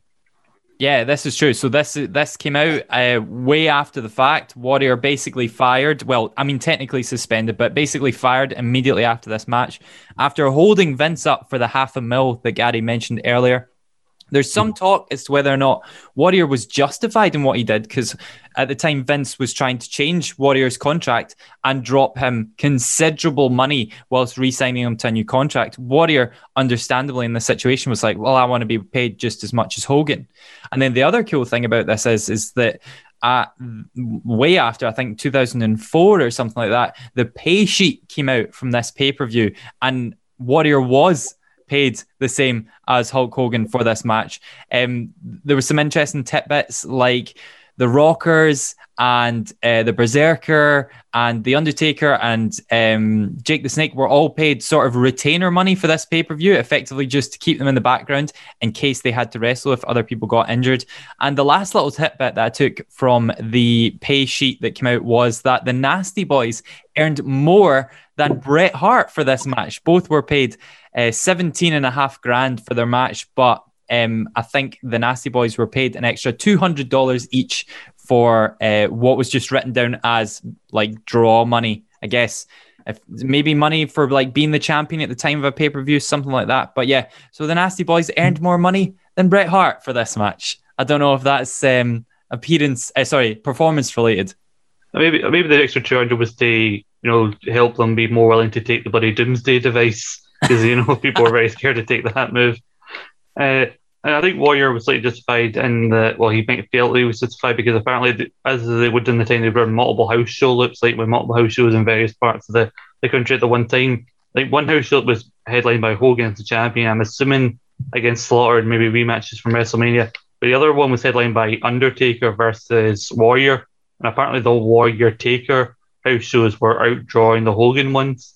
So it's weird because actually, I think Warrior was outdrawing Hogan house shows that he was headlining before he became WWF champion, and then afterwards, for some reason, whenever Warrior was WWF champion, for some reason he stopped drawing for some reason. So I don't know what the issue was there, but clearly he thought somehow, even though his title run wasn't seen as a success by those in the company, he somehow still thought he was a draw on the level of Hogan. This pay sheet's fascinating, Chris. I've just Googled it and found it. Here, the money they got paid was really interesting. Yeah, I spent way too long reading into it last night and then thought, do you know what? This doesn't factor massively into the pay-per-view, so I wouldn't read too much. But yeah, it's just information I've never seen before in my life. The money that wrestlers get paid. So the Mountie got $20,000 for his match. The Big Boss Man got $15,000 plus a £200 draw bonus, $200 draw bonus. This is fascinating. Yeah, I love it, and the Mountie earned every penny of it. Jimmy Hart got $8,000 and a $200 bonus as well. And as you say about Paul Bearer got $3,500 and a $200 draw bonus, and he didn't do anything. Yeah, he wasn't on the card. It's absolutely wild. But was he on the card? We shall find out more at the end of the show. More on that shortly, because it's time for our official main event. That's not a match. It's the match made in heaven between Randy, Macho Man, Savage, and Miss Elizabeth. The backstory here is that Macho Man and Elizabeth are in the ring being interviewed by Gene Okerlund, and Macho Man says, "I've been thinking about returning to the ring." And the first thing I wrote was, imagine being a massive Macho fan and finding out that he was only getting back in the ring to get married. You'd be absolutely raging. Macho stares out Elizabeth and says, "Elizabeth, I love you." And it's absolutely terrifying. The look in his eyes. He sticks the ring right in Elizabeth's face and says, "Will you marry me?" And in one of the most iconic lines, genuinely, I think this is one of the most iconic lines in WWF history, Elizabeth retorts with the emotionless, "Oh yeah," which, I thought that was really, really good. Gary, you mentioned last night, or Scott, I can't remember, that on the WWE Network, this is a scandal, Chris. It's an absolute scandal. Outrage. They have removed the "Together extra version of the promo package. So I literally paused the network and went on YouTube and watched the proper version. I did the exact same thing. I thought it was an absolute outrage that had happened. It's whoever is responsible for that has a lot to answer for, because I loved that video package, and it's full. It's WWF production at its best. It's packed full of great moments of Liz and Miss Elizabeth and Macho Man, and there's loads of great bits in there from WrestleMania 4 where Savage won the title, but for every match him and Liz came out with different outfits, but matching outfits every time. I thought it was a wonderful little video, and it still brings a tear to my eye. No, it's a brilliant promo package. Do you know what I realised, right? And I don't know if I'm going to offend anyone when I say this, but see Miss Elizabeth, she is the Princess Diana of wrestling. Right, so hear me out. She didn't say much when she was first introduced at the side of a man who did a lot of speaking for her. She never stepped a foot wrong. All she did was help people. And she tragically died young to then be glorified for all of future eternity. I was thinking about that last night. I was like, Miss Elizabeth is Princess Diana. They are one and the same. So just First Lady of Wrestling is the referred to her as, isn't it? Exactly. It's just it was a really beautiful promo package, and we'll roll on now to the wedding itself. They have completely transformed the ring. They have set it up like a proper wedding. The first thing I thought was, did you tape this earlier? I don't think you had time to do this, especially to wipe all of Hogan's sweat and baby oil off the ring. Imagine like Miss Elizabeth's maid of honor walking into the ring and slipping on the baby oil.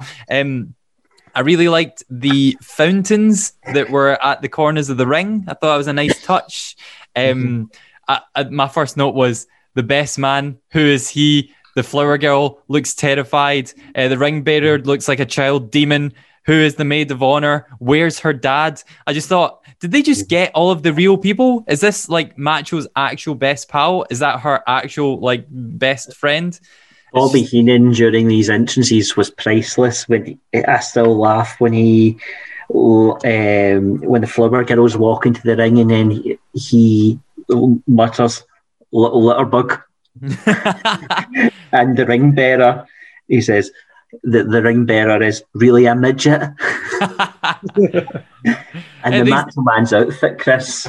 Oh my God, right. First of all, let's try and describe it. Macho Man is dressed akin to the white Power Ranger in his sort of gold era, complete with massive gold hat with a massive feather that just about touches the scaffolding of Madison Square Garden. Elizabeth looks beautiful as well, although looks terrified and slightly not arsed, it has to be said. I mean, albeit she did get married for real, 7 years before this in 1984? No, 7 years before this. I liked that Macho, for his I do, said, "Oh yeah," which I thought was a good touch. I like that they didn't cut out any normal wedding stuff. They just sort of went for all of it. Like, you had all of the vows. It wasn't your standard wrestling wedding. Again, I have to stress, Randy Savage's eyes when he looks at Elizabeth looks like he's staring into her soul. Piper's reaction to the whole wedding is a little bit over the top, but I appreciated him going after Bobby Heenan nonetheless. And that's it. That's how the pay-per-view ends. It ends on streamers and balloons. Everyone's losing their mind and everyone is so happy. And the pay-per-view ends with Macho and Elizabeth happily walking out the ring, off to live happily ever after. As I said at the top of the show, Scott, this was the happiest, most positive wrestling pay-per-view in history. I don't know, how can we review this wedding? I know, it's weird. I mean, I was upset with the Together not being included. I'm pretty sure they reuse it. It's still on the network for the Raw where Stephanie and Tess get married, but it's not here. You know, it's just as annoying when I remember when I watched SummerSlam 93 for the first time and realised they took out "I'll Be Your Hero" for some reason. Oh, really? Have they? They have. They don't include it. So this goes to show the difference between the WWF fans then compared to now. because this is New York, remember, with maybe one of the harshest wrestling crowds in the world, and yet nobody's booing, nobody's leaving during this bit. I would have thought it would have made sense to do that string of promos that we seen earlier, with all the vignettes of the Mighty going to jail at this point between the match being hell and this, so they give them time to set up. But yeah, they seem to get it quite quickly. I put in my notes, who is this best man? Where is the genius? Where is Lanny Poffo? Can't die his brother. Hell with kayfabe. Macho Man's hat, that big feather on it, again, as I said, I imagine he wore something pretty similar to this on their actual wedding. The little girl looked very terrified, and the guy saying, "No, marriage is not something to be rushed in too harshly" or anything like that, mainly makes you feel a bit sad when you realise I think they were still having marital problems at the time and would be divorced like a year later. And yeah, like it was weird. Like they try to create intrigue by saying, "Oh, because Macho Man takes his time in answering the I do's and everything." They try and hype up the fact that maybe Macho Man will run out on the wedding and get cold feet or something like that. It's one of the few weddings that doesn't have any interference. And then, yeah, like you said, it just goes off the happy ending. And you have to wait till like the Coliseum video version to get the reception. I think they play it on the next Primetime Wrestling or Wrestling Challenge to show you what actually happened. More on that in just a few minutes. But before we get to the wrestling, the wedding aftermath, Gary, what did you think of the wedding? It's the first, at this point, I think it's the first wrestling wedding that goes off without a hitch and no shenanigans at that point. I cannot see it happening again in this way at the main event spot, but it just shows how popular Miss Elizabeth and the Macho Man were.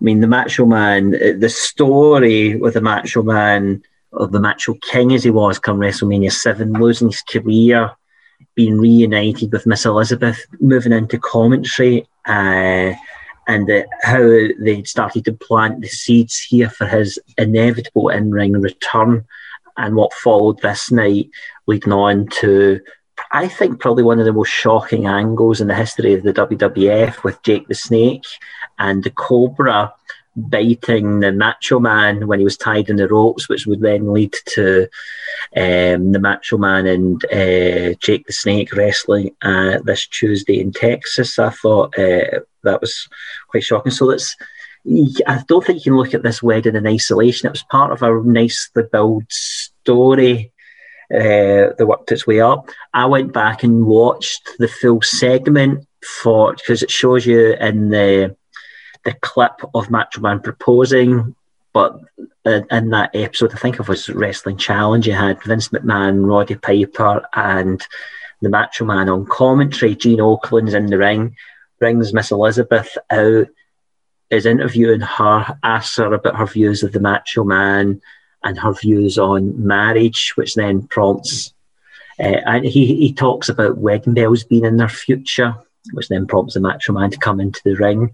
I just thought it was a really well-told story, and because of that, the people were happy with that being the main event. It would never happen in this era. I cannot see a Big Four pay-per-view finishing with a wedding that didn't have any shenanigans attached to it for the live audience, but I just loved this. It was so romantic. Yeah.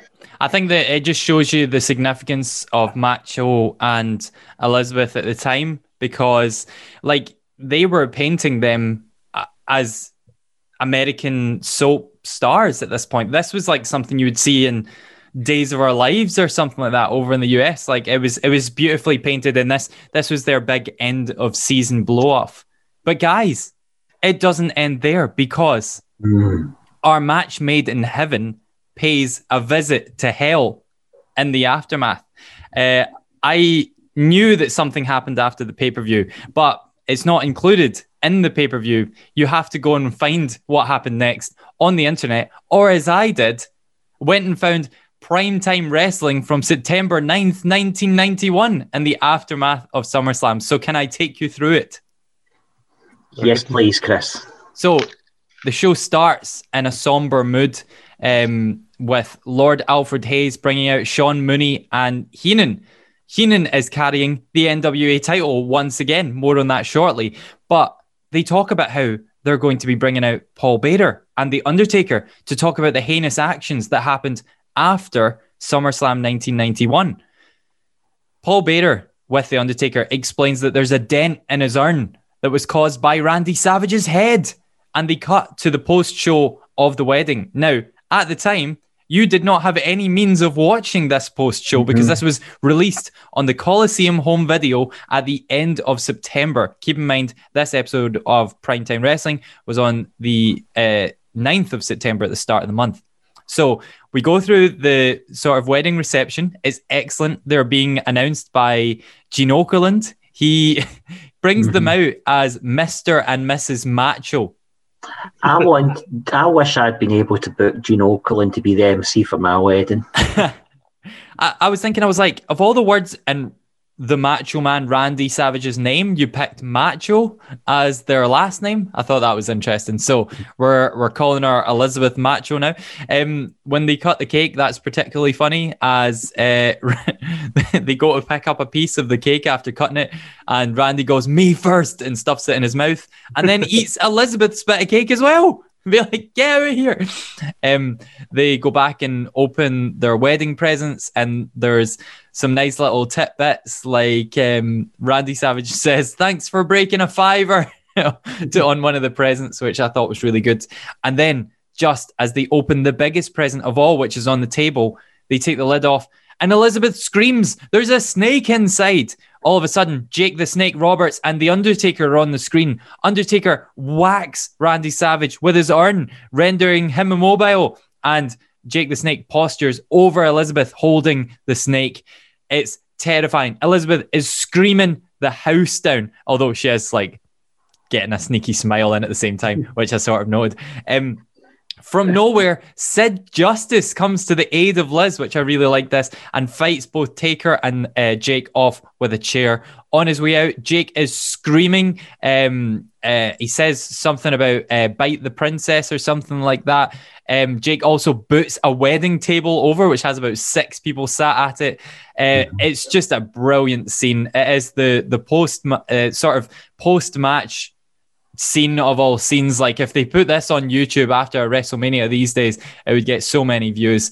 Back on Wrestling Challenge, after they play the footage, Paul Bearer's just laughing to Sean Mooney, and he shows off his album of pictures which he saved from the wedding and pulls out this small white photo book filled with pictures of just various moments of Elizabeth screaming. It's absolutely terrifying. I stopped watching after that because they started banging on about the NWA title again, and we've already covered that in a previous episode. So that is where our SummerSlam 91 review comes to an end. Gary, what did you think about this crazy sort of post-pay-per-view event and how this factored into the whole story? Oh, I thought it was great, and signs of a simpler time in wrestling where you're able to just enjoy the product for what it is, and allow stories to unfold over time. And it set us off and running for some stories. I think the Jake heel turn, the character took like a really, really dark turn, and it was so suited to him. And you remember he changed his entrance music to having "Trust Me" at the start of it, and I just loved it. And I said during the match, when we were talking about the match made in heaven, the angle they did with the Cobra was absolutely shocking. I can't imagine, the internet would probably blow up if they did it again today. I just thought it was nice because this pay-per-view, when you look at it, normally there are some loose ends, but we didn't get many of that with this show, did we? Because all the good guys won. So the Boss Man's feud with the Mountie was finished. Bret Hart was finished with Mr. Perfect, and so on and so forth.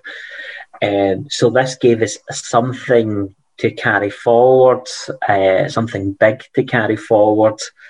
I think one of the reasons that this show maybe stands out in my mind, Chris, is because it was packed full of those feel-good moments with the good guys winning, and Bret Hart's breakthrough moment, the LOD's championship win, Virgil getting the upper hand, the unusual main events as well. It kind of like, it's just for me, it's a real feel-good show, and I've thoroughly enjoyed rewatching it and talking about it again. So before we boost, you have to give us, because Stephen started doing this, so now I'm going to do it. Stephen started asking people to give it a mark out of 5. So Gary Meltzer, what would you score the whole thing out of 5? Oh, I'm probably going to go for. I'm going to go for 4.5 out of 5. I love this show. That's I love brilliant. this show. It's got. I would have given it a 5 out of 5, but there's just a few, too many throwaway bits in amongst it. But I loved the show. Loved it. That's brilliant. Scott, I know that, so Gary obviously was watching this at the time. I know that you have, obviously gone back and watched all of this stuff. So how does this translate to, slightly younger wrestling fan? And what would you give the whole show? Yeah, I was trying not to judge it too harshly, based on, modern, pro wrestling and everything. I tried to judge it for the time, because you guys look at it with the exception of the IRS Valentine match, which, like I said, I could have done without. Every match pretty much had a story and a reason to really be there, even though whether or not you liked it quality-wise or not. Hart v. Beverly, even though it wasn't as good as their 93 match, was still a solid technical match for the era, especially these are the two best workers of that time. I think I'm going to maybe go 3.75 out of 5. I can't go as high as Gary, but I don't want to go too low either, so there you go. That's absolutely fine. The match being hell and the IRS match towards the end between the tag match and the wedding really brought it down for a little bit for me. I think those are some great numbers, because I was thinking 4, which is sort of halfway and almost halfway in between both of your scores. There was a lot to like about this show. They found ways to get just about all of their superstars involved in some way. In fact, if you include the post-show as well, they even found a way to get Taker and Jake involved as well. Would have been nice to see the Rockers in there somewhere. Like, you could have bumped the Bushwhackers, and had the Rockers just getting flung about by the natural disasters for a wee bit. But then you wouldn't have had the Andre storyline, and it was good to see him on the card as well. I thought, as I banged on about earlier, this was such a delightful end to the Hulkamania era proper. We touched on this ever so slightly earlier, but see those pay-per-views where Hulk Hogan ends it in the ring, celebrating with the crowd going mental. I have never had any issues with those. If people will criticize Hogan in the same way that they criticize John Cena today, if your crowd are going mental with your main guy in the ring, losing his mind, making them go mental, I've always thought that is a good thing. So the WWF were just money at this time, and they found a good way to make, not so much Warrior, but they definitely found a good way to get Savage and Hogan having sort of equal platform in this pay-per-view without them having to be in a match together, which they'd done many times in the 2 years prior. I think as well, like, minutes after this, the whole WWF was completely different. If you look to Survivor Series, it's Undertaker and Hogan, and all of the other Survivor Series matches, and oh wait, now Ric Flair's here, and oh wait, hang on, Sergeant Slaughter's back to being a face again, and all sorts of things have changed between this to Survivor Series to this Tuesday in Texas and the following WrestleMania. WWF is a completely different place, and behind the scenes as well is completely different again, because the steroid scandals happened. Hulk Hogan's been on the Arsenio Hall show and lied, so everyone's turned on him as well. Vince McMahon's getting torn apart in the media. So this moment in August 1991 is such a turning point for the WWF. So it's good for them to have signed this off like this, I think. So that pretty much wraps our review of Survivor Series 1991. Gary and Scott, thank you for your masterful insight to this. Gary, was it good to revisit? It was great, and our average score, Chris, is 4.1 out of 5. So that's a pretty high score to give a show. I would encourage anybody that's not watched the show to go back, go out your way, watch Mr. Perfect, Bret Hart. It'll be well worth taking those 20 minutes out of your day to do it. But thank you guys for this delve back into time.